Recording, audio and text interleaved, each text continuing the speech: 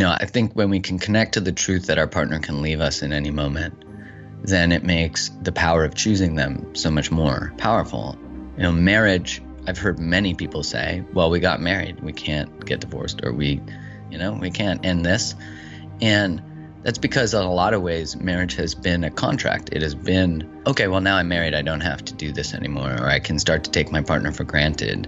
And I'm like, no, you can't. That's exactly why you should do the work, because the privilege of being chosen is not one to be washed away, to be dismissed, and recognizing the value that my partner can choose anybody and she chooses me.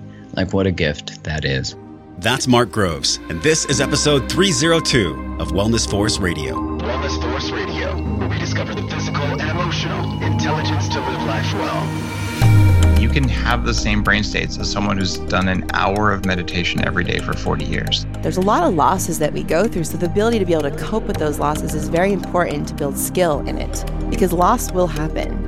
You have to have spiritual courage to really grow spiritually, because if you really want to take guidance from your soul, you have to be ready to realize that many of the things that you're asking for guidance on, your ego has some kind of an addiction to or an investment in.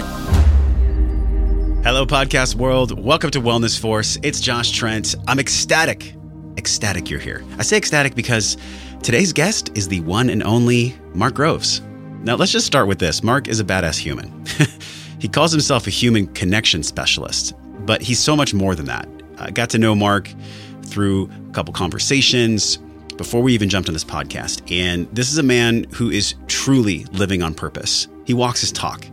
He recently went through a breakup that was 3.5 years. And the way that he did it was so honorable, so powerful, so incredible that I am just in awe of this man. And the way that he navigates the dating world, he's got over a decade of experience with coaching people and speaking about love and relationships with his channel on Instagram, Create the Love, and his channel on Facebook and YouTube and everything else. He really helps men and women and also companies step into their most authentic, effective, and loving selves. And he does this through no bullshit relationship guidance. Mark was one of these lightning bolts of truth in the area of dating and relationships that I've ever come across. Essentially, at the bottom of it all is self-love. This is what he preaches for all of us. The work of self-love is not linear. We're going to sometimes take 2 steps back before we go forward. This is the reality of life. Alan Watts talks about this duality a lot, and we share this same care, this same really love and affinity for Alan Watts, Mark and I. And there's a quote that we did not just get to discuss in the podcast, but I wanted to tell you right now. And it says, people who exude love are apt to give things away. They are in every way like rivers. They stream. And so when they collect possessions and things they like, they are apt to give them to other people. Because have you ever noticed that when you start giving things away, you keep getting more? This is one of my favorite Alan Watts quotes. This is true, right? Have you ever noticed that when you give things with expectation, that the way that you receive it back just feels kind of weird? It doesn't feel like the most connected, the most authentic. And then when you give something to someone because you just authentically, without expectation, and you really just want to give it to them, that's unconditional giving. That's unconditional love. We're going to talk about this with Mark as well as so many other things on the show. And before we get into what we're going to cover, I want to thank my favorite sponsor on the planet, Organifi. I love Organifi, straight up. I'll just be honest. I have a love affair with Organifi. Since we're talking about creating the love. The way that I create the love for my body is by drinking green juice in the morning before I do my breath work. I've been talking about this a lot. The reason I love Organifi is because when I start my mornings, I don't like to have food in my stomach when I do my breath work. But I do like to have energy. So there is ashwagandha, spirulina, chlorella. There's all these beautiful arrays of adaptogens inside the Organifi. This is what goes down into our cells to start moving our digestive process, to start hydrating and nourishing ourselves. It is the shit. It is the best possible drink you could ever have in the morning. And I say the shit because it gets things moving. It gets things moving in the right direction, if you know what I mean.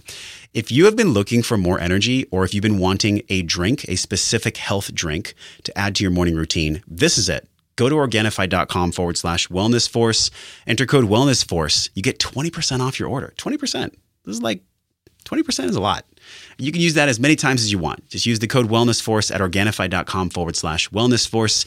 Get the green drink. Start your morning practice with the green juice before you do your breath work. I promise you, your day will turn out 25, maybe even 50% better. And when I say better, you'll have more energy. You have more energy, you can create more love. We're going to talk about this with Mark on the podcast today. Mark was a sales executive in the pharmaceutical industry, and he had this come to Jesus moment where he shifted careers. He didn't know what he was going to do. He was in really this space that David Dita calls the space in between purposes. He's going to talk about this. We're going to explore conscious relationships, unconscious relationships, identity loss in relationships, subconscious stories. We'll talk about love styles. We'll talk about dating. We'll also talk about our relationship education beginning at home. And we'll talk about why Mark believes that great relationships happen by choice. We create them. This is his whole brand, Create the Love. This is one of the most powerful speakers and most heart-centered, conscious men that I've ever had on the show. I'm so excited for you to really just explore this man's work. I mean, your life is going to be changed forever. I don't say this lightly. I don't talk like this all the time.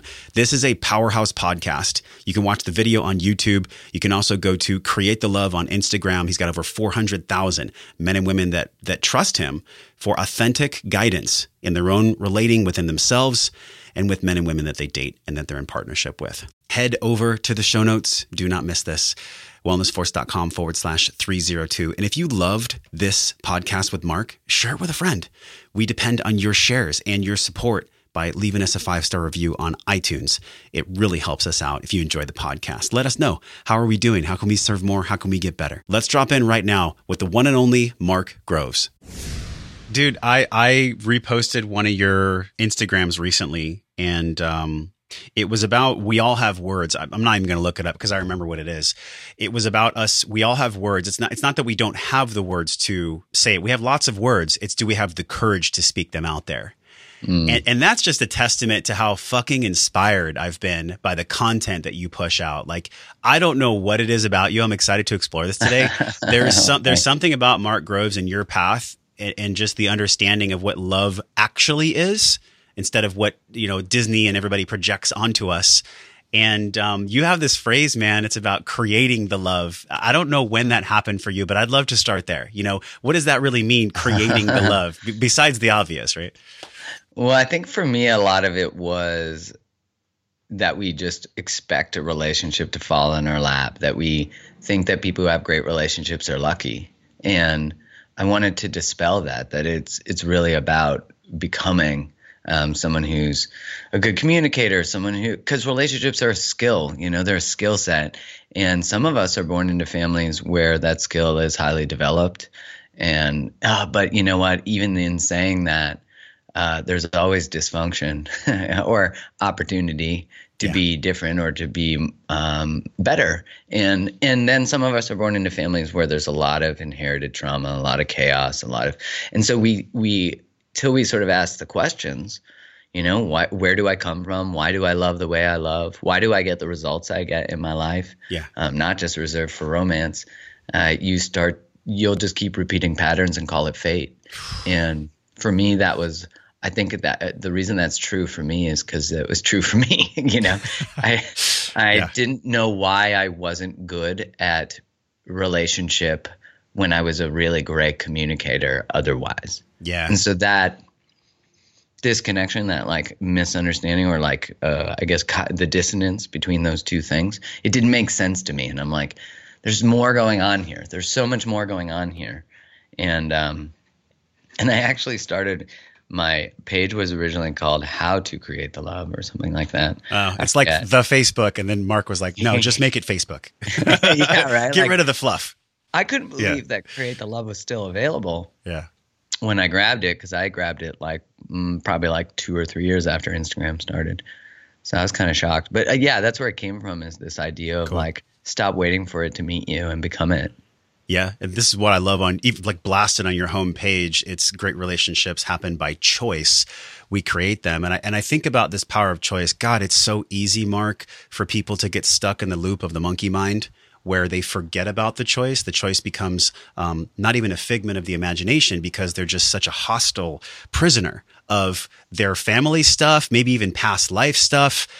Do you have a sense in the clients that you work with, and even in your own experience, man, which I'm excited to get into your story, because it's a story of courage, really. It's a story of speaking your damn truth.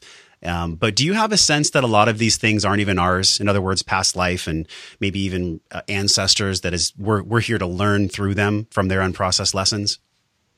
Yeah, I mean, I wish I had that shamanic, like, here's the way it actually, the universe is telling me the answer. For me, hold on, I'm getting it down. Yeah, let me. I think it's all of it. A lot of what we're struggling with in relationship is inherited, in that it's the systems that we've inherited. So if you look at the evolution of relationship, even the evolution of marriage, I mean, marriage was not originally founded in a place of love. It was a system. It was to, there's a great marriage historian named Stephanie Coontz who wrote a book called Marriage: A History.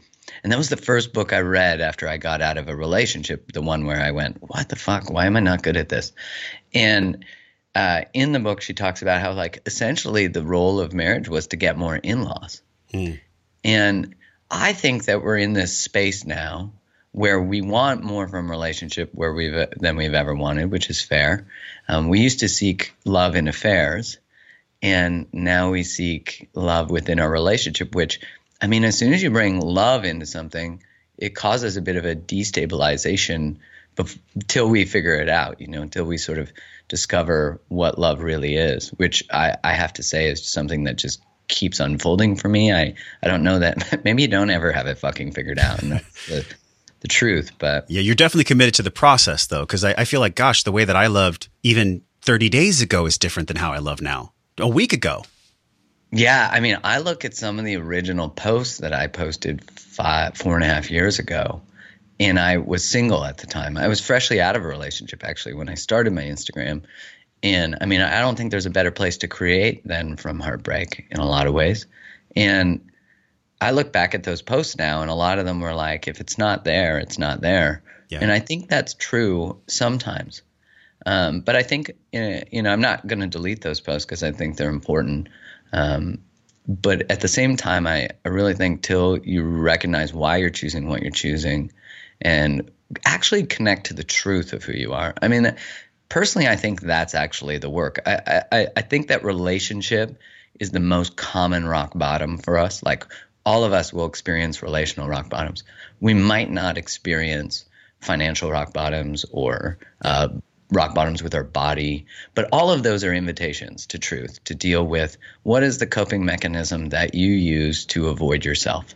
And breakups are where that comes from. Yeah, man. I have a sense, and I know that this is a big part of your work, is like the conduit of a conscious relationship.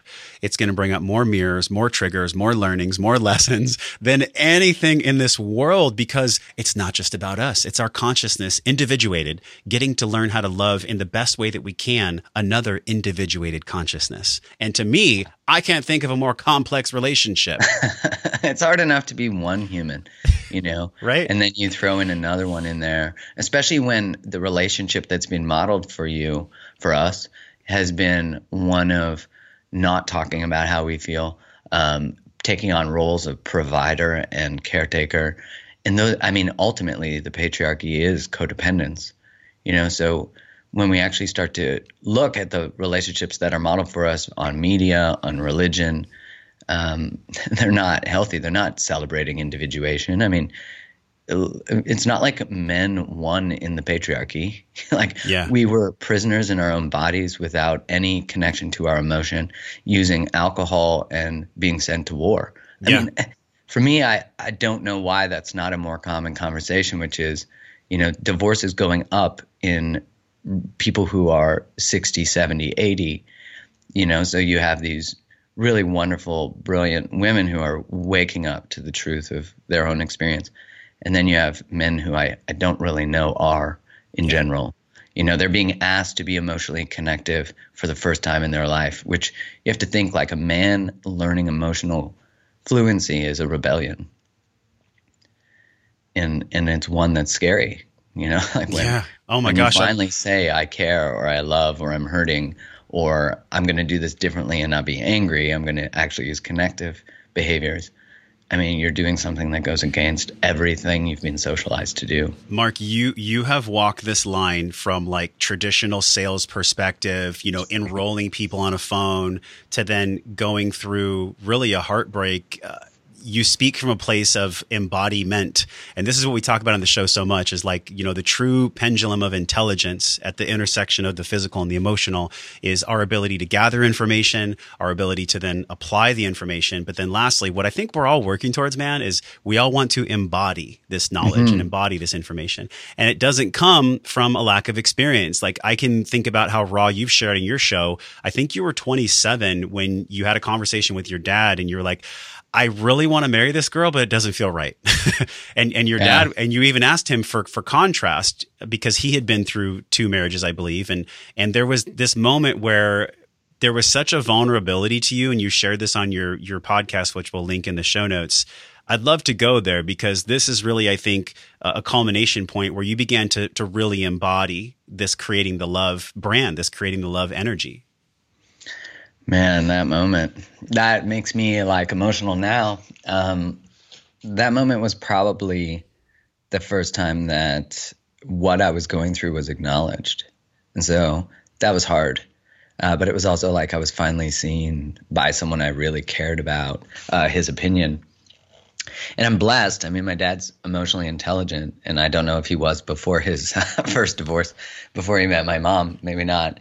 Your mom helped in that regard. Yeah, I think so. Okay. I think he had no choice as a divorced single dad in the 70s. Yeah, I mean, that was a moment where really where Create the Love or the idea of teaching relationship came from is when I was engaged. I was in sales. I was a pharmaceutical rep, actually, which is crazy to think about now. I was for a long time.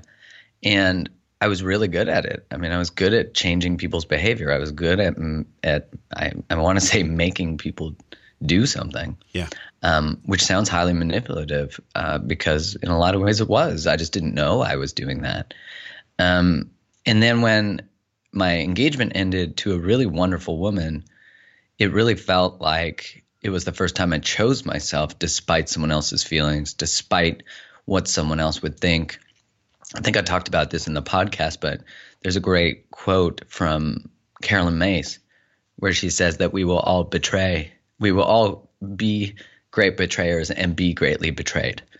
And for me, that was very true. It felt like we're all just one giant rebellion away from rejoining who we truly are. And that's because there's beautiful things we're taught as kids. And, there's beautiful things that our religion teaches, that our cultures teach. But there's also a lot of bullshit. Yeah. There's a lot of systems. There's a lot of, you got to do this because this is just how we do stuff.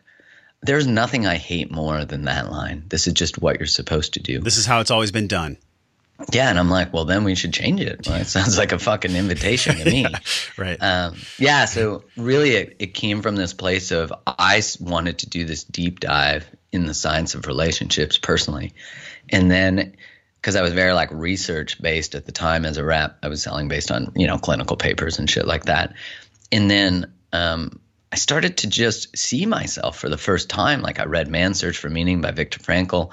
And it's the first time I ever thought about like, oh, fuck, I'm not just this human who's supposed to become a provider and buy a fucking house and take care of – like I actually might have a fucking purpose on this planet.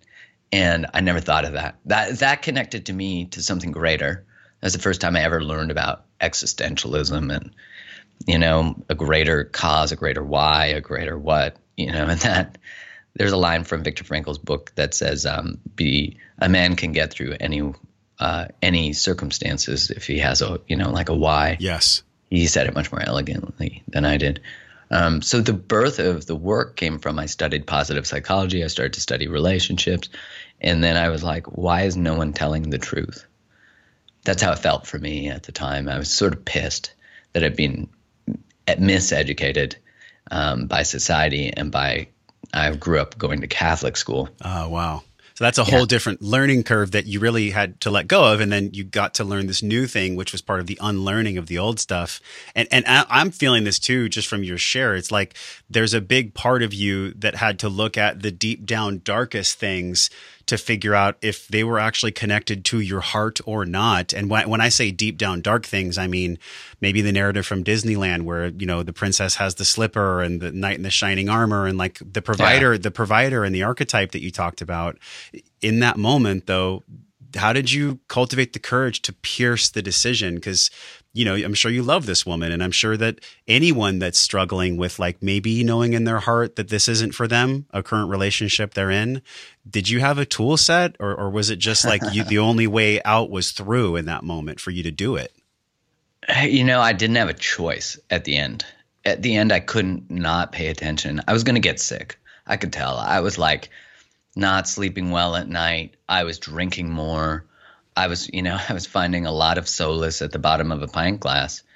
And I could feel that happening. I could feel myself not being as gracious with my words with her, you know, where really she's starting to pay the price for my own disconnection.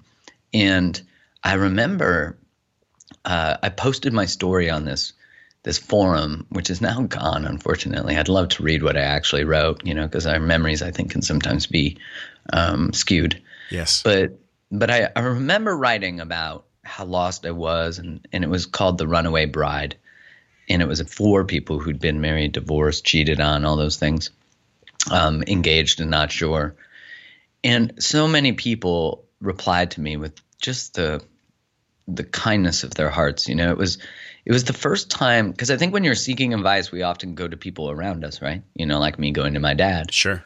But we have to remember that it's really hard for someone to separate giving you advice that's best for you from how it will affect them.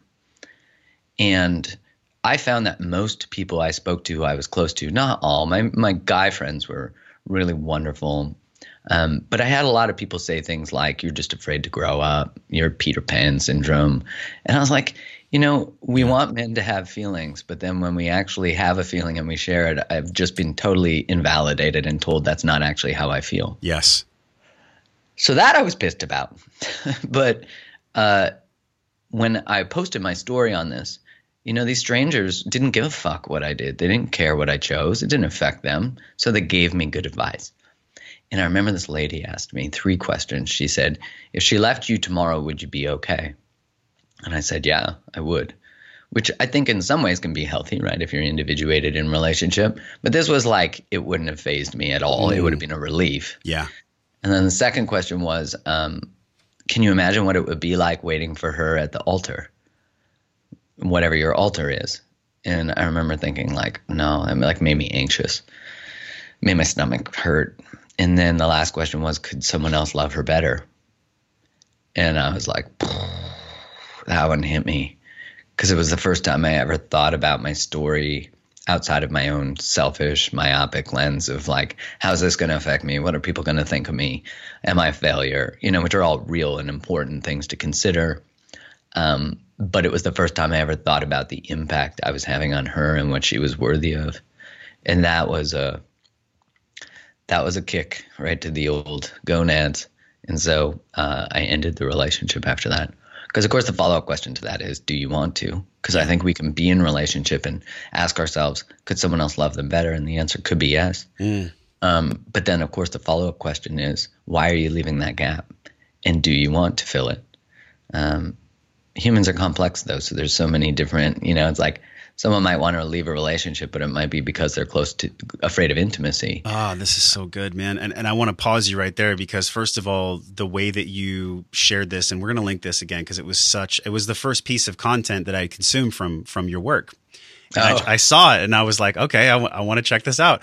And it just hit me so hard, because I haven't heard someone speak about the nuances of love from a male perspective. You know, you're in a masculine body, so I know that there's feminine and masculine circulating within us at all times. But the way that you articulated, it was like, any man who's ever dealt with this could understand by the way that you verbalized it. And the powerful thing that came up for me was, don't we also have patterns, core patterns that could potentially be an ego's lie that would get in front of answering those three questions? Like, could I see her at the altar? I don't know. I'm kind of afraid of any commitment at all because it didn't work out for my parents, and my mom and dad fought and they got married 3 times. And like, maybe that shit's not for me, instead of like pausing and recognizing like, who is the soul within me that's making decisions? Yeah, I mean, that's exactly, my journey was uncovering those things. Since then has been uncovering, like, how do you get to a place where you're so, that was the first question I asked myself. Like, how did I get to a place where I'm so disconnected from who I am? And I'm so far down a road that isn't mine, but is mine because, because you're on the road. I'm on it. Yeah, you're walking it. And I sort of looked back and I thought, like, I don't even remember not choosing these things or choosing these things. It's ironic because when you wake up to whatever that means for anyone, for me, it meant like waking up to the fact that I'm in charge of my life and responsible for everything in it. And that sucks because I haven't been very responsible and I've hurt people and I've used people as Band-Aids. And I mean, even saying that makes me, experience emotion because you start to see that we don't. When I look at the fear of connection and the fear of being loved, that's ultimately what it was, is I ran from everybody who could love me for 14 years and called it fate, called it not a connection, called it. And I think the simple or explanation of this is that was true at the time. So that is true because that was the level of awareness that I had. And so what felt like a lack of connection to another person can be true. I mean, don't get me wrong. I don't want anyone being like, sure, I'm going to stay in this relationship with someone where there's no heartfelt connection. Yeah. But instead, I think it's like asking ourselves, do I run from people who can care about me? I mean, when I got on this call with Kelly Marceau, who's a relationship writer, and she's fucking first 5 minutes of the call, she's like, well, you know a lot about relationships, Groves. I was like, we don't have the rapport for you to call me Grove. I love her because that's what she. Did you guys play soccer together or what? She calls you by your last name. That's what it felt like. Yeah, get out there, Groves. Yeah, that's what it felt like. And then she said to me, you know a lot, but have you ever actually let a woman love you? And I was like, on the call, I was like, yeah, of course I have. Okay, cool. But inside, I was like, holy shit, I just got hit by a truck. And I got off the call. I remember exactly where I was sitting. And I remember thinking, like, I could feel the pain of that truth, of like, it was like a Rolodex of all the times I'd ran from love. And I looked and I was like, when was the last time I actually let someone in? And it was when I was 19, when I went through a really devastating breakup. And man, I was 34 when I had this conversation. So you can imagine then it's like the awareness of not letting someone in and thinking I was doing it all correctly or, whatever. Yeah.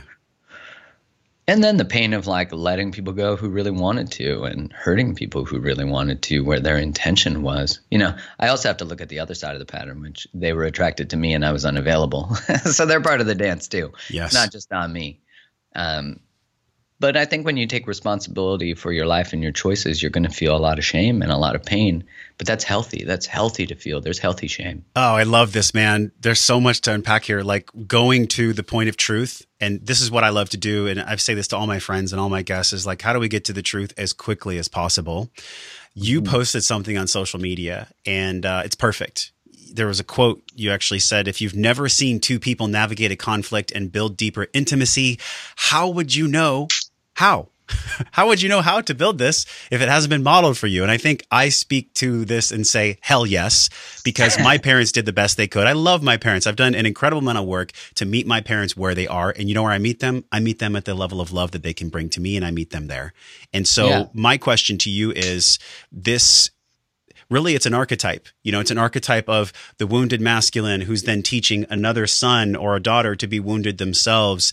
How do we even recognize that we're in that pattern with the parents to begin with? Because I could see how if that's not addressed, it could lead to an incredible amount of heartbreak in life. Well, I mean, if you're not looking at your family systems and your family tree for knowledge and patterns, then you're probably doing relationship wrong, in general. I don't mean that as like an insult. Sure. I just mean like you can't know you're in a pattern until you know that patterns exist, And like I said before, a lot of people will be in a pattern and call it fate. And I personally believe that fate works with us if we work with it, in that, if you're like looking for a relationship and you want a serious one where someone cares about you and prioritizes you, and you're dating men or women or anyone, any human who is not available, using you for sex, you're participating in that. You're choosing that. And you're also not in alignment with what you say you want. So it means that you don't keep your word to yourself. It means that your word doesn't mean shit. And it means that likely there's a belief that you don't believe you're worthy of getting that thing and being loved. Yeah. And so then I would just look at, if you want to find generally what could be a really inherited pattern, and Mark Wolin's book, it's called It Didn't Start With You, Inherited Family Trauma and How to Heal It. It's a really great book. The power of this is that I'm holding it in my hand.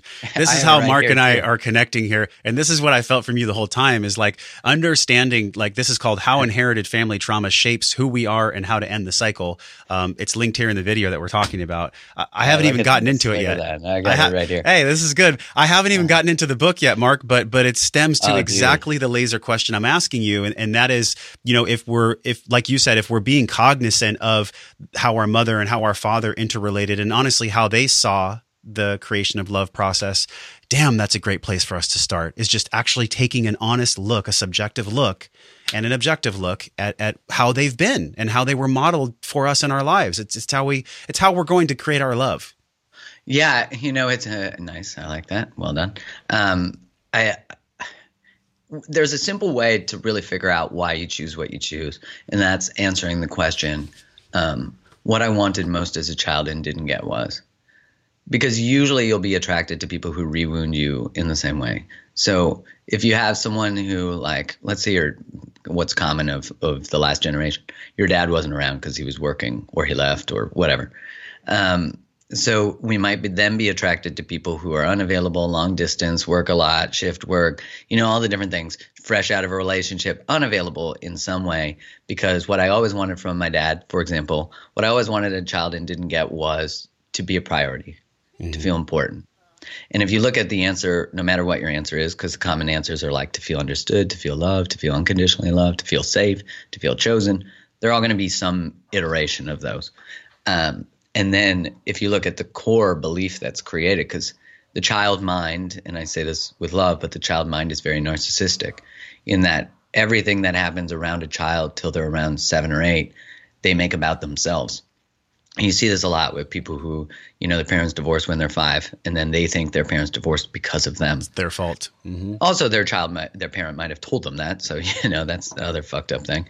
But what happens is then, let's say dad wasn't around, I wanted to be a priority. I might choose people where I don't feel like a priority, or I'll swing to the opposite end of the spectrum and I'll be attracted to and pick people who are smothering, controlling, overwhelming. So the balance isn't found in me. Why would we go to the other side? That seems counterintuitive. Because we want anything but. So I never want to feel like I'm not chosen again.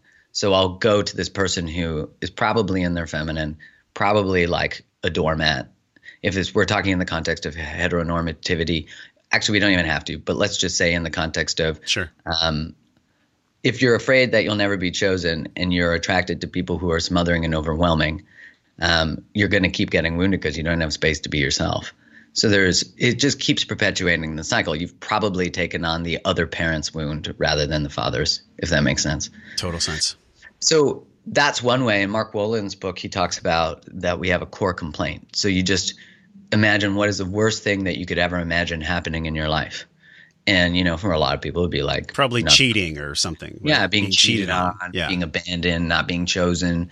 There's people, though, in his book, he talks about how there's people who are like being burned at a stake or being, like crazy shit, which I don't mean to judge it. I just mean like stuff. Being burned at a stake is fairly crazy shit.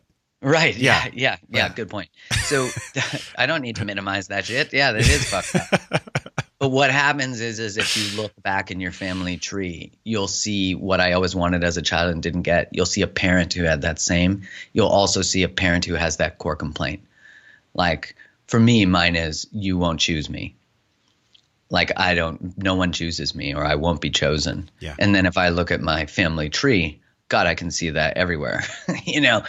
I could see that in my mom. I can see that in, her childhood where her dad died when she was really young. And then her experience, being 7 and being the older sister and just like seeing, it's amazing because when you start to see your parents as the children of parents, you humanize them. And then when you stop making them responsible for everything and you start taking responsibility for what you were handed, because it's like a lot of our wounds are not our fault, obviously, but they're our responsibility. And that's that shift of like, I might not get dealt the best hand, but I'm going to fucking play these cards well, and I'm going to do it well. And I think when we step into that space, then we're empowered. Then, Carolyn Myss has another line. I love a lot of her work because she's fucking like Judge Judy meets Eckhart Tolle. She's incredible, man. She's a straight shooter. I love her work, yeah. And she says, like, it's more important that I tell you the truth than you like me. And I'm like, that's amazing. I love that. But she says, one of the greatest pains anyone will ever experience is the belief that they deserved a different childhood than the one they had. And she says, like, a lot of people will ask, why me? And she says, why not you? Like, why not you? Why do you deserve this other childhood that never even existed, that is causing you pain because you're comparing it to something that is a fantasy? And I think that's a powerful thing to experience, which is when you imagine your life should be different than it is, then you're not connected to the truth, then you're not connected to reality, and then you'll start to feel like you're going crazy because you're not connected to the truth. So you live in a world where the truth isn't acknowledged. And I see this all the time in dating where someone's like, this guy, the guy or the girl is caught cheating, and there's like fucking picture. And they're like, yeah, but, that's from my old relationship and it, got sent to you. And like, there's all these fucking excuses. And as soon as you sell out your own intuition and your own truth there, you have now lived in a world where lies are the truth. And you're going to go anxious. You're going to get depressed. You're going to get sick. I mean, you were talking earlier about just that connection to truth. Yeah. Well, if you were actually acknowledging who you really are and how you really show up, would you be that happy with yourself? Like that's the types of questions I ask myself all the time. I got a chill when you mentioned Carolyn Myss because I just posted something about her 10 days ago, and it was from her book. She said, when I look at why people don't heal, they can't get their spirit back from the illusion that people in their lives have come into their lives for destructive reasons. They can't shake that illusion. And you know what's killing them? It's the illusion, not the truth. It's the illusion. Mic drop, because Carolyn Myss, like, she is, what did you say? She's Eckhart Tolle and someone else combined? And Judge Judy. Judge Judy. She has that Judge Judy like. She is truly, like, she might be in the Matrix 4 baking chocolate chip cookies meeting Neo again, because this woman could potentially be an oracle. And I love to bring this up because there is a resentment piece that I think many of us feel. And I know I felt it. I'll raise my hand and be like, why did my mom have bipolar? Why was my dad gone? Why did they both remarry? Why did these things happen to me? Why was I 280 pounds? Blah, blah, blah, blah. And then when I get to the end of it, what's at the end of the road, Mark? Is just an acceptance of what it actually gave to me to be of service. Isn't that really what this is? Yeah. God. And it's like, it's not spiritual bypassing. I got to go through all this shit first. Spiritual bypassing would be not even feeling it, Exactly. So just choose love. I'm like, anger's love, man. And then we have people in the space, especially in personal development, and they'll say, the power of choice is yours. Simply choose love.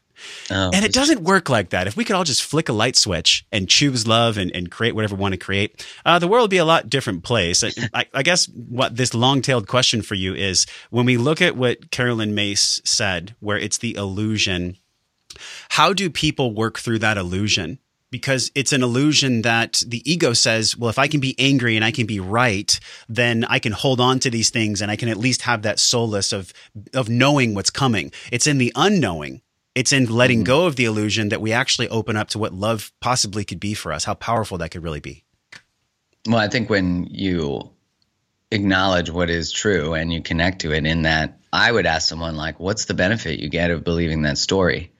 Like, how does it serve you? And they're like, it doesn't serve me. I'm like, oh, fuck yes, it does. Because you wouldn't be doing it if it didn't give you a benefit. Yeah. And when people start to see that, you know, like I teach a lot on self-sabotage because usually it shows up right before the breakthrough is about to happen, you know, right before life's about to change. Then it's like, oh, I don't have time to do that this week. Or, yeah, I'm like, you make fucking time for anything that's a distraction from paying attention.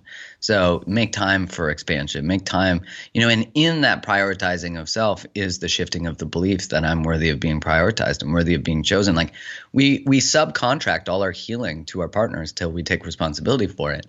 And in a lot of ways, that's like, well, you're not making me happy, or this relationship's not making me happy. It's like, it's not its job to make you happy. It's your job to make you happy. Then bring that version of you to the relationship, you know, and that shifts it generally pretty easily. Or you're inviting your partner to rise with you. And if they can't, you can let them go, you know, but when we shrink and collapse for a relationship, we're saying like, I need to play small to keep people. Fuck that. And that's why a lot of my work can be triggering and challenging, because we're in a relationship revolution, which is we have people, you see these memes all the time that say shit like, oh, yeah, it has like a couple old senior citizens that look like they're about 180. And they're holding hands and they're like, happy 75th anniversary. How did you do it? And it's like, well, when we made commitments back then, we took them seriously. And I'm like, fuck you for your shaming bullshit. That's some pretty hardcore shame right there. Right. And I hear that kind of stuff all the time from people. Like, people don't take commitment seriously these days. People don't. And I'm like, some people don't. Yeah. But some people didn't take it seriously, or they had side dishes back in the day. And if we say that people leave relationships too early now, I would like to put on the table that people stayed far too long before. And we make relationship length the predictor of relationship success, where I'm saying like, sure, being together is one marker of relationship success. But as soon as you know anyone who hates each other who's together, it's kind of eroded that value of that number. But now we're in this revolution where we seek relationship depth. Well, if you haven't done your work, and you're seeking relationship depth, you're going to keep meeting teachers till you learn. We could potentially reframe the happy anniversary card. What if you went to a store and there was a card that said happy depth level 5 anniversary, where it was like you only got rewarded on how deep and how much bullshit you shed from the relationship that wasn't serving. That would be a much better way for me to establish what love actually means. That's what I was thinking of. Like, instead of celebrating anniversaries, let's celebrate the depth of love. Let's celebrate that we made it through a conflict and got closer. Like, that's fucking relationship to me. Yeah. Is like, is your partner making you a better human being? And if they're not, there's a real good question. Are they making you a worse human being? Are they actually, do their values relate to your values? Are they in integrity? Do they keep their word? Do you? You know, because that's always the question I come back to someone when they're complaining about their partner is like, have you told them? Yeah. You know, have you told them? And maybe you have, and they're not accepting the invitation. And that's where that great betrayal comes in my opinion, is a lot of the times rejoining self is choosing yourself for the first time. Mark, I'm going to speak to the men. Obviously, this could be catered to women as well. But I think for men, a lot of the conversations that we've had, and we just had an episode with Greg Woodhill about pornography and the way that we use these things to hide. It's a mask that we hide behind. One of the most powerful things that he said is when men use pornography, and women can use it too, it's a screen that'll never give you judgment. It's a screen that'll never give you real feedback, real vulnerability, real intimacy. It's, quote, safe sex. And I think about porn or alcohol or all these, like Gay and Katie Hendricks call them weapons of mass distraction, right? We all of us have fallen prey. I love that. I think they're pretty savvy. I'm an overconsumer by design. Right? This is how I love gummy bears. It's a coping strategy. Gummy bears are my coping strategy. How do we acknowledge that this is going on in our lives from a masculine perspective? Let's speak to a man who maybe is dealing with a pornography issue right now, and maybe he has a sense that it's a problem. It controlled my life for a long time. And it was only really when I got to turn towards the pornography and love it for the solace that it gave to me, to actually say thank you for keeping me from going to heroin. Thank you for keeping me from going to hardcore things that could have taken my life, and giving it giving it the love that it deserved. Can you speak to a man who's aware that pornography is an issue? And have you ever worked with a client like that? Yeah, I've worked with a couple clients who used to be porn addicts, both male clients, which is probably not shocking. Yeah, I mean, I love what you said, that there's no feedback to the truth of who we are from that. I heard another thing, that if you look at the type of pornography that someone loves and you remove the sex, what's the story? And usually that's sort of what we're eroticizing, is there's like a wound that's within the story. I thought that was fascinating. I mean, with the men that I've worked with who have had that, there's usually a deep level of shame, and there's often a religious background, not always, but there's often like an extreme religion, Mormon, extreme Christian, a lot of sexual shaming. I think all addiction is sourced from a distraction from a feeling. We get something from the thing that we're using, and that replaces a feeling that we don't like. You can usually tell what feelings you're afraid of because you'll try to save other people from them. And if you're a parent, you'll not want your kid to sit in it. So how do you move through it? Well, one, recognizing, calling out the truth that you have a dysfunctional or challenging, or you could call it a loving relationship with a substance. Like for me, I don't drink anymore. And I think no one would say like, oh, Mark's an alcoholic, or Mark's, has a dysfunctional relationship with alcohol.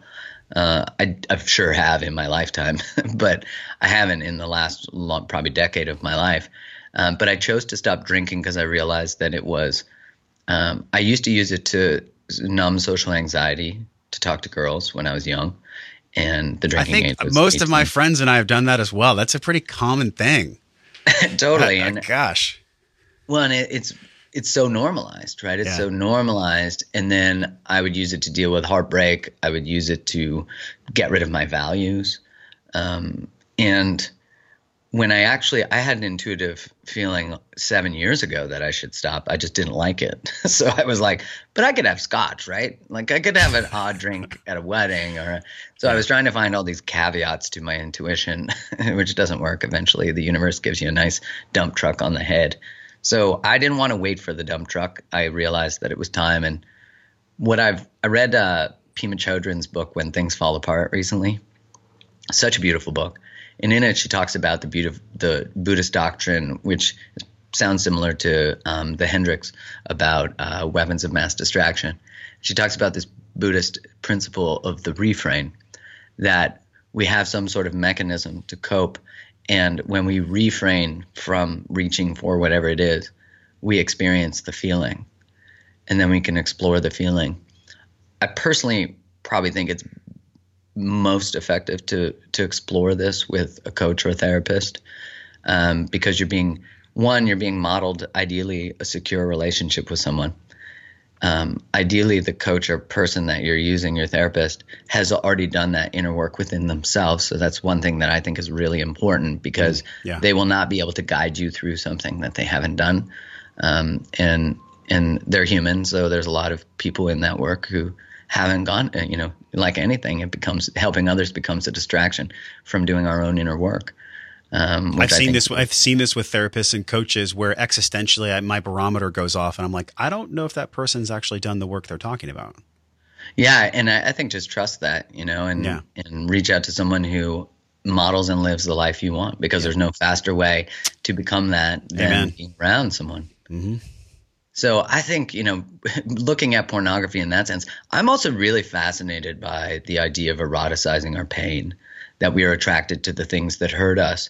And I think in a lot of ways that's true because, one, we're being invited to heal it. So we're attracted to things that rewound us in a way. So unavailable people is a classic one that I hear all the time. Like, I date unavailable people, and you know that there's something more going on. The wounding is pretty significant. It's painful. You keep having severings attachment.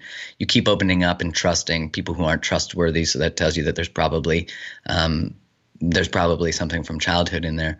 But I think what's fascinating, I was just thinking about this the other day, is that if you think about it like a masochist gets aroused from their own pain, right? And a sadist gets aroused from someone else's pain. And I was starting to think about, like, okay, well, if we're aroused by pain, by the people that we're attracted to, then essentially the sexual arousal is a defense mechanism. It's another way of not feeling the pain. So where some people might use alcohol or drugs or porn, the having sex with the pain is actually a way of dealing with the pain of the truth. And I thought, wow, that's fucked up. That's a different way of thinking of like eroticization of pain, because I thought that's for sure. Because most of my exploration, if not all of it, is within my own self. And then I just share what I'm learning about myself. And that's why you were saying earlier that, you sort of go through the mess and then the mess becomes your message. I think anyone can be a teacher who's worked through something. And that's what I love about where we're at today, which is not some agent gets to decide who gets to teach. People get to decide who they find value in as a teacher. And no longer is academia only a gateway to anything. Your own truth and your own worth and your own words and your own integrity and your own authenticity are all probably the greatest messengers, because there's lots of people who have many letters behind their name. Who don't live, they teach from an academic space, which I'm not insulting anyone. I just mean like that's true. It's so powerful, Mark. I read Dawkins' book, Letting Go, and he talks about the space between our head and our heart sometimes being the longest space that anyone could ever imagine. And I think what I'm feeling from you, and what I think a lot of people are starting to really sense in their heart, is we cannot heal matters of the heart with the logical mind. In other words, people with all these letters after their names, if they're just preaching academia dogma, no one can feel it. We can't feel what they're actually trying to say. Yeah, and I think in a lot of ways, because I could intellectualize so much and I was building a lot of knowledge, I could also share like false or misrepresented vulnerability. Like, this is what they want to hear. This is the right thing to say. And I think in a lot of ways, I just know that I likely used that for manipulation back in the day. Like I look back and I'm like, wow, if you're smart enough, which I think everybody is, and you use manipulation as a coping strategy, which most people do, then we can build knowledge and pretend to be, vulnerable or open or conscious or whatever. I'm in a new relationship. It's been 4 months now, and this has been the most beautiful and the most revealing. I'm 39, and I'm really understanding in my heart this concept of what vulnerability actually is, which before, I will admit, I would be on a podcast and I'd be like, it's so important for us to be vulnerable. I wasn't being fucking vulnerable at all. I was just reading stuff from a book or regurgitating it from a guest or whatever it is. And it's been over 300 plus of these conversations now. And I feel like, wow, all of those set me up for the precipice of where I am. And I just have this understanding that it's about giving it away, man. For me, I'll share. It's like the more that I give away and I just give the love without having something expected in return.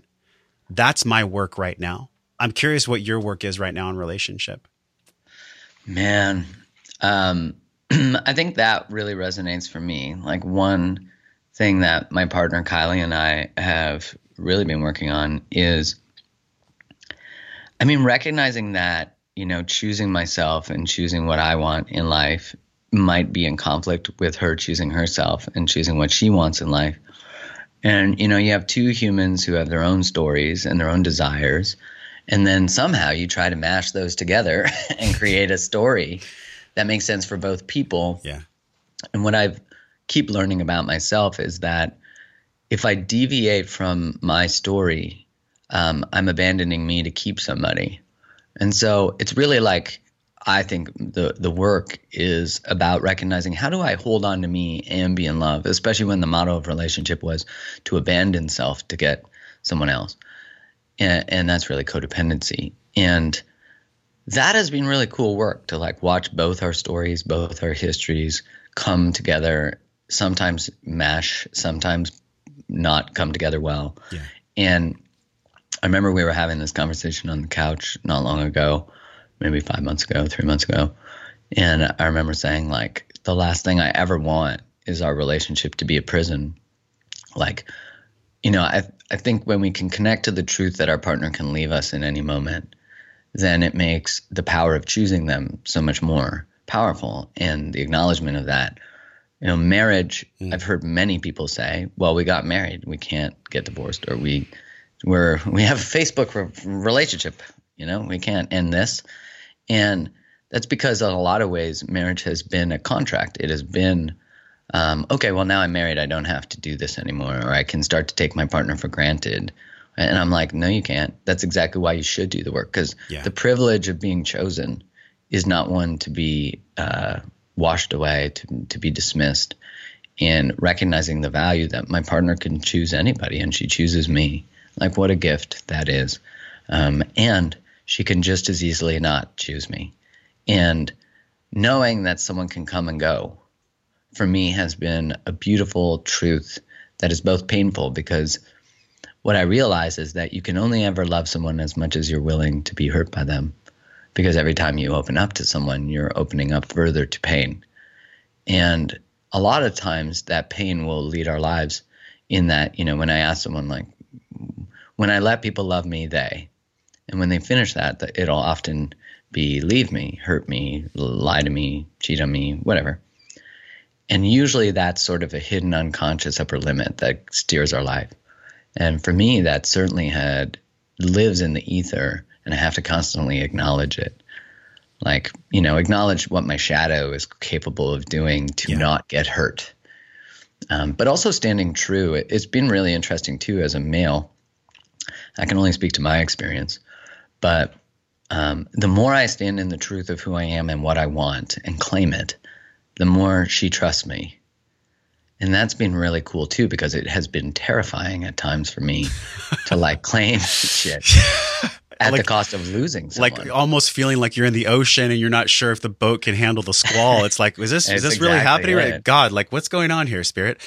Dude, I felt what you were sharing, because just this morning I was doing a FaceTime with Carrie Michelle, and I was like, as long as we always talk about everything, whatever the will of Spirit or whatever is supposed to happen will just happen. But it's our courage to just continue to talk about it. And she was like, I'm in, because this is what I've always wanted, is like, God, can we just agree that sometimes shit's going to suck? Yeah. And can we just go, there together? Well, and that's the truth. And I mean, if you expect your fucking relationship to be puppy dogs and ice cream all the time, you're doing it wrong. I mean, sometimes it's nice, but definitely not all the time. That's not realistic. I want to take her to ice cream sometimes, man. You said something really powerful. You were like, when I let people love me, what can you go back to that again? Because I think this is something people can really attach to right now, like a real thing they can go out into their day with.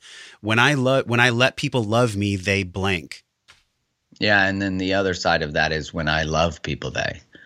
So if you're afraid of receiving love, the first one, or you choose unavailable people, the first one is likely the upper limit story that is running your life. If you're afraid to step towards people, then when I love people, they. Because then you start to see, what is the wound you're afraid of? What's the wound that's steering your life? Because you need to look at it and you need to honor it. Most of us don't recognize that our defense mechanisms and the things we do, like porn, like alcohol, like dating people who are unavailable, like being reactive, like being defensive, like being critical, like being angry. All of these things are ways of protecting ourselves from hurt. And when we can acknowledge that this survival strategy has actually served us well, we're like, I shouldn't be angry right now. And I'm like, but you are. Oh, I should be over this by now, but you're not. So let's look at it. Let's turn towards it. Because if you can't turn towards the darkest parts of yourself, they'll run your life. Like that's true. Like if you can't say like, I'm capable of being an asshole. Okay. Like I'm capable of being righteous for sure. Righteous and condescending and like claiming that my spot is the right spot. I don't like being wrong. I like winning at sports. Like I have all of these shadow sides that are great when you want to win in a sport, but not great when you want to be connected. Would you rather be right or connected? I would rather be both, but that's not always true. And so when I can just recognize that is happening, and then at the same time call it out when it shows up, because it does. It shows up when I'm feeling hurt. It shows up when I shut down a lot, when I'm feeling like I'm being rejected or abandoned, and I have to sit within it and say, like, right now I'm hurting and I'm shutting down and I just want to sit here for a moment. That way it doesn't steer me. It's like an acknowledgement of the 6-year-old in me that was developed from. And then the 6-year-old gets to sit and I get to acknowledge that 6-year-old and say, you're safe, I'm here. And that's adulting. I mean, adulting is showing up anyways. This just came through for me from a mentor of mine, Paul Chek. And I was meeting him at his house, and he said, when you can effectively, lovingly parent the angry teenager or the hurt 6-year-old inside of yourself, that's when you become the parent to yourself, to your being. Mm-hmm. And if you do want children, that's when the universe puts one in your arms. When you can effectively parent the child inside of you. So for the people that are wanting children or that see that, it's so powerful, man. And when he said it, it kind of choked me up a little bit because I was like, yeah, I do want children. I want to create life. And I'm still in that space of understanding what does young Josh need? What does the teenager need? And it's been an epic 3 months of understanding this with its own undulations of pain and learning and frustration, but also shit, I wouldn't have it any other way. And I'm curious. She sounds like a great teacher. He's an amazing teacher. I'm curious for you, man, like who's someone that you receive guidance from, either living or dead? I know you and I both love Alan Watts. Oh my God, I love Alan Watts. Who are some of your guides in this world, in this 3D?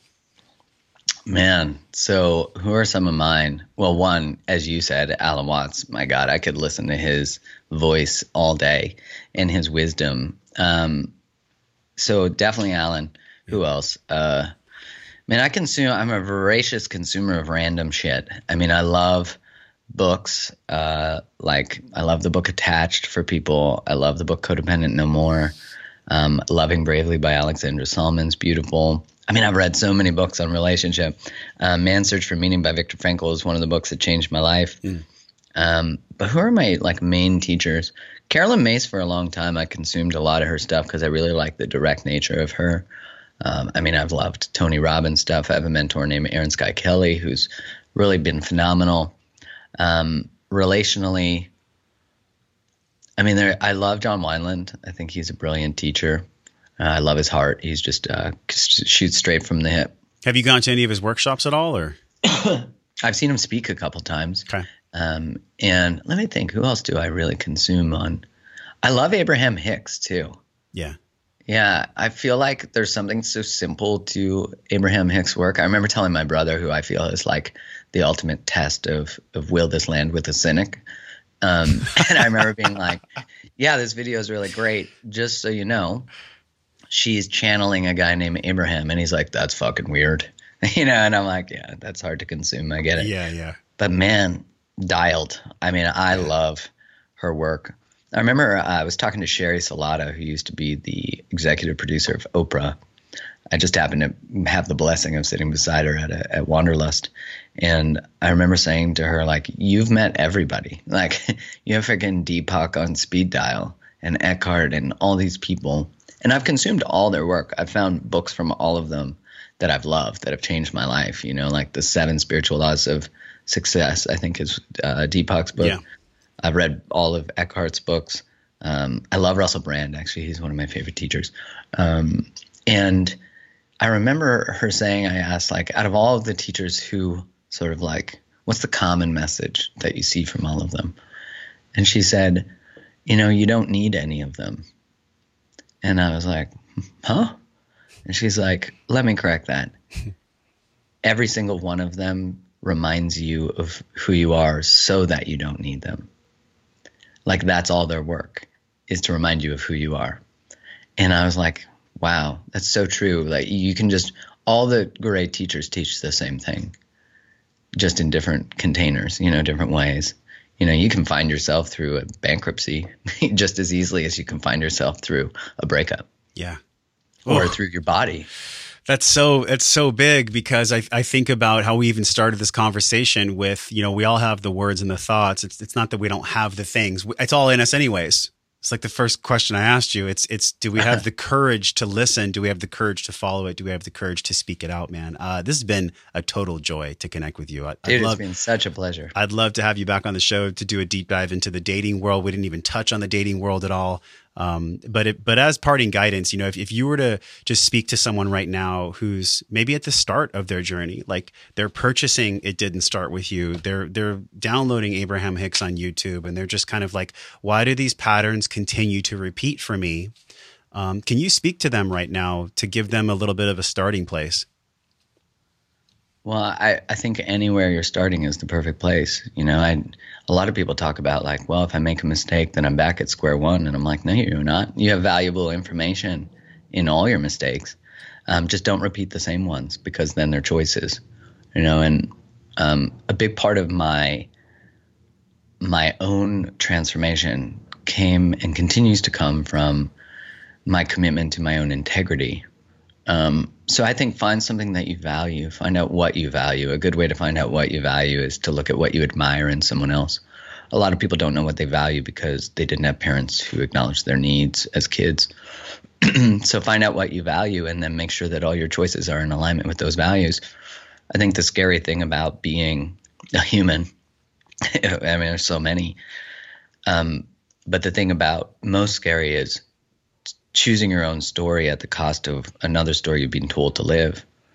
And man, that is scary as shit, because you're forging a path that you don't know the outcome of. You can watch other people's lives and see provider, caretaker. You can watch like, oh, get this job, do this thing, go try, whatever it is. Yeah.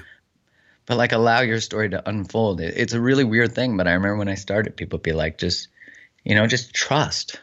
Just trust in the unknown. Trust in, I remember Kyle Cease, he was my first coach. He's a funny guy. And he said to me, he said a couple things that really shook me. One was, you're afraid to start because you're afraid people won't like your message. And he said, but how arrogant of you to believe your message is for you. It's not for you. You're the conduit. You've been gifted with this. And I was like, fuck, that sucks. Now I got to go start.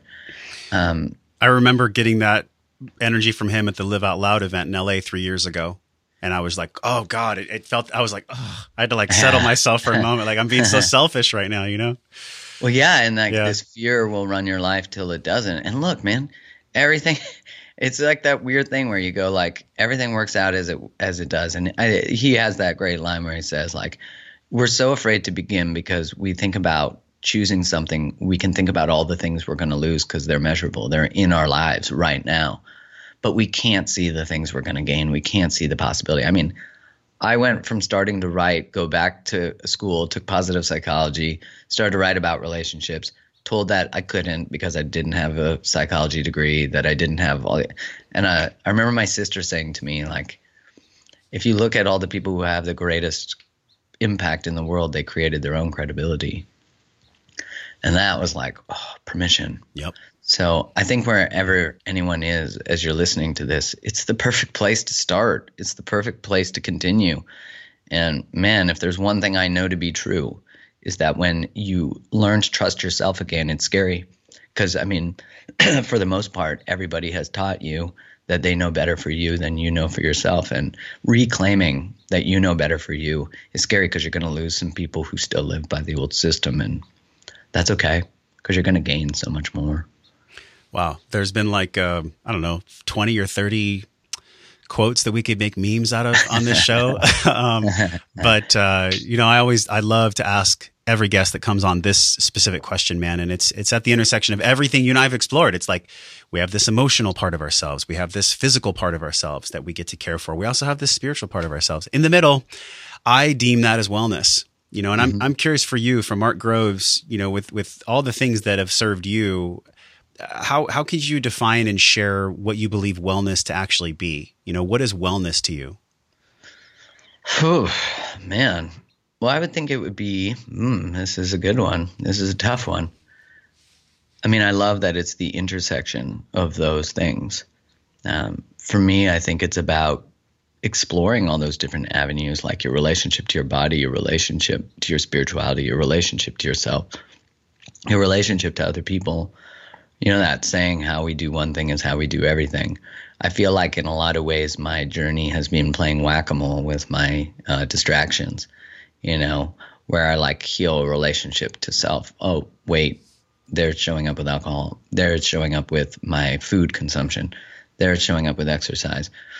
And I think that wellness is really just balance and grace, because one, being able to not be overtly obsessed about any specific thing, because then it becomes an addiction. And the other side is that grace to make mistakes, the grace to be human, the compassion to make, I think grace is really growth. When you expand and you grow, you're showing grace to your experiences. And I think wellness is like creating a space of inner peace. Because if you look at what wellness is not, wellness is and a lack of wellness shows up as inflammation in the body. Yeah. Inflammation is caused by any dysregulation within your body. So, high conflict relationships are shown to create more leaky gut. So that shows you that our bodies you're just so intelligent, and at the exact same time, we have to learn how to dispel old stuck emotions that are in our body with body work, things like that, breath work. Oh my God, breath work, blow you wide open. Oh yeah. So I think wellness is that space between grace and expansion. I don't know. Well, it sounds like you have a pretty firm grasp, my friend. The podcast is called Making Your Heart Make Sense. The website is markgroves.tv. Just a deep bow for you, brother. It's really cool to know you. I would love to attend one of your workshops, and we're going to be talking about you a lot more in the Wellness Force community. So thank you for coming on the show today, man. Thanks for having me, man. I'm super pumped to be here. Very grateful to have this opportunity to share with people. So thank you. You're welcome. Hey, thanks for listening to the show, my friend. Everything you learned on this podcast starts with your morning practices. So from over 300 world-class guests, we pulled together 6 simple yet powerful morning practices down into a 21-minute system guaranteed to increase your vibration and the way that you feel every day. Get this free, powerful guide over at wellnessforce.com/M21. And if you love this show, share it with somebody. Share it with somebody that you love or that you care about. You can support the show easily by leaving us a 5-star review on iTunes. Just go to wellnessforce.com/review, or if you're on your phone, just tap it, hit the link in purple that says review this podcast. And the journey does not stop here. We're continuing this discovering process in our private Facebook group over at wellnessforce.com/group. You can be a part of it. You already are. All you have to do is join us at wellnessforce.com/group, and I will welcome you at the door. Now go out into your life and live your life well. And until I see you again real soon, I'm wishing you love and wellness.